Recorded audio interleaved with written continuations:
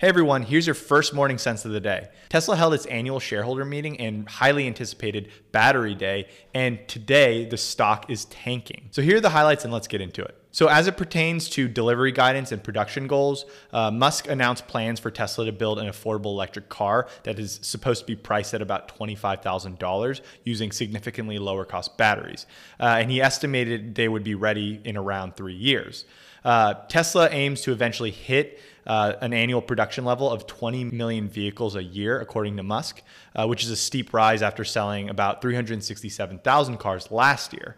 By comparison, Volkswagen, which is the world's best-selling individual auto company, sold about 10 million last year. So very lofty and ambitious goals. Musk also projects 30 to 40% delivery growth for this year, even despite pandemic conditions. And Tesla actually saw deliveries rise 50% last year. And Tesla shipped 180,000 cars in the first half of this year, 2020, and expect to push around 500,000 for the full year. So yes, Tesla has been on a tear and they've been growing quite a bit, but Musk had also previously promised to reach production levels of 500,000 in 2018 and 1 million by this year. So again, we all know that Elon Musk is a little bit overambitious in terms of timelines. Talking a little bit more about the battery tech, Elon Musk didn't give exact price figures, but Tesla's cheaper batteries could be realized in about 3 years, according to them. Tesla showed off a new cell that could allow the company to save money because they're faster to manufacture and use fewer materials while storing more energy. Some of these highlights include tabless and using silicon. So with all these enhancements they announced yesterday, they estimate that that will boost range for their vehicles by 54%.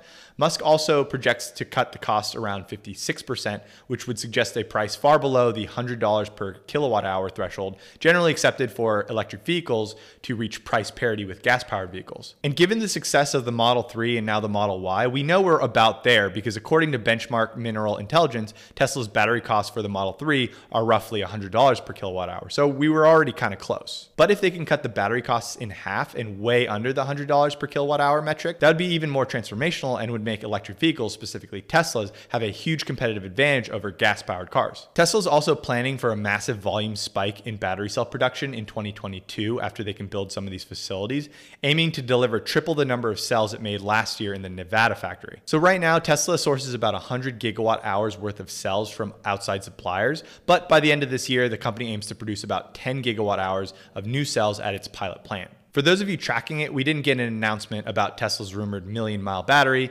which is expected to last 1 million miles over its lifespan. So here's my 2 cents, and let's dissect a few things from Battery Day. So a 56% reduction in battery cost per kilowatt hour achieved in the next 3 years, to me sounds very impressive and shows a commanding lead in battery technology over any other EV manufacturer. This proposed battery technology will allow for meaningful range boosts in its current vehicles and the production of an economically priced $25,000 sedan that they can sell in significant volumes to customers that they're not serving right now. Battery Day to me was really cool because they've finally shown me a path to a comparative advantage over internal combustion engine vehicles. And if they can achieve these battery goals, I have no hesitation they can hit 90 to 100 billion in revenues shortly after that. For reference, Ford Motor Company, ticker F, has sold about 140, 150 billion dollars in revenue every year for the last few years. That being said, I do think that Elon Musk's timeline is ambitious as usual, and the more optimistic equity research analysts that I'm looking at are projecting 90 to 100 billion in revenue sometime in the vicinity of 2025, so around 5 years. That makes a little bit more sense to me, giving them some lag time to build all these facilities and really ramp up production. I've also really quickly this morning run these generally optimistic assumptions through this very simple Tesla DCF model that I built a long time ago. And a lot of you know and saw the video where I was telling you that I sold the last of my Tesla shares back around peak, which was around 440, 450 bucks a share. Now that they've shown me a real plan in the next 3 to 5 years to reach price and competitive advantage over internal combustion engines, today I'm issuing a Justin Fanboy target price of 450 bucks a share for Tesla stock. So why is Tesla stock trading down so heavily today? So a lot of times in the stock market, and I've been harping on this on Twitter and newsletter for a while, when expectations for announcements are really high and there's just a lot of hype around a stock, many times stocks trade up in anticipation for good announcements, but down afterwards. And that's something the Wall Street industry has long called buy the rumor, sell the news. But to me, Battery Day revealed an actual plan to make Tesla automobiles a better choice than any other car. For those of you that have driven some, you'll really know the experience is just better. And if you can make it cost competitive or cost advantageous, it's even better. And given I am a Tesla optimist and fanboy at heart, and I've just stamped a $450 just to know fanboy target price on Tesla stock, if you're dead set on investing behind clean energy vehicles, storage, and autonomous driving, then Tesla's the one to buy, not any other one, especially on today's sell the news stock weakness. But I also don't think it's a screaming buy, and here's why. So let's compare it with another growth company that we've run across, Tattooed Chef, which trades under the ticker FMCI. They have similar 30% gross margin profiles, but double the growth. They're growing at 100% a year. FMCI trades at 10 times 2022 gross profit. That's assuming if they continue the growth over through 2022. So FMCI, in other words, will grow into its current valuation 2.5 times faster than Tesla will. Instead, another way, you're buying Tattooed Chef's growth profile at 60% less than Tesla's. Furthermore, I'm concerned about Tesla's sales over the next 3 years. I have no doubt that they'll continue strong growth, but they might not see the transformational upside in sales growth until they actually deliver the cheaper batteries.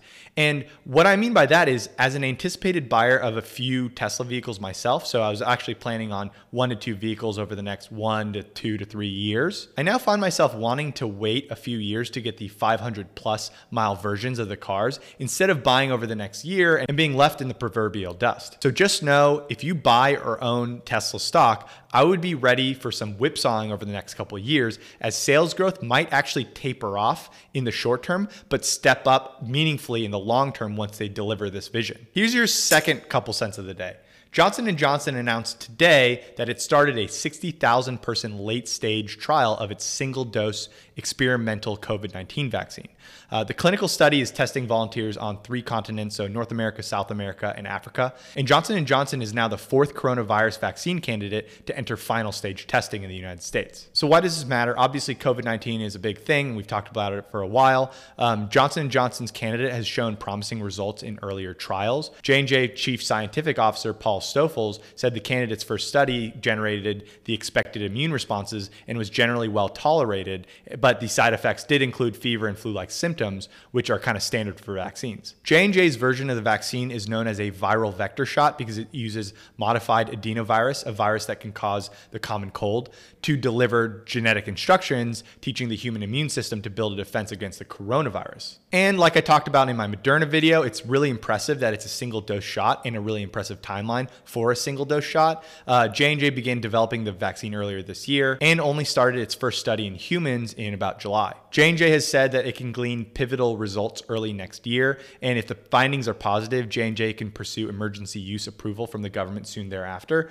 And J&J is also working with the UK government on a separate late-stage study testing a 2-dose version of the vaccine. As a reminder, both the National Institutes of Health and the Department of Health and Human Services are helping fund the approximately $480 million study, and J&J agreed to a $1 billion deal from the federal government to provide 100 million doses to the US if approved. So this is all part of the US government's Warp Speed program, committing to hastening the vaccine development process, which has grown to an $18 billion budget from its original mark of about $10 billion. As far as its competitors, Moderna's vaccine candidate started final stage testing in July and has signed up 26,000 volunteers. The Pfizer-BioNTech candidate is in the middle of late stage trials with 32,000 participants, and Moderna and Pfizer can see preliminary results in October, but possibly later, so we don't know yet. And the AstraZeneca Oxford candidate has also begun large-scale trials, but an unexpected safety issue put it on pause. So going back to my analysis and video on Moderna, ticker mRNA, and if you haven't seen that video, go to my channel and go watch that video if you're interested. I loosely estimate the global COVID vaccine industry to be worth around $100 billion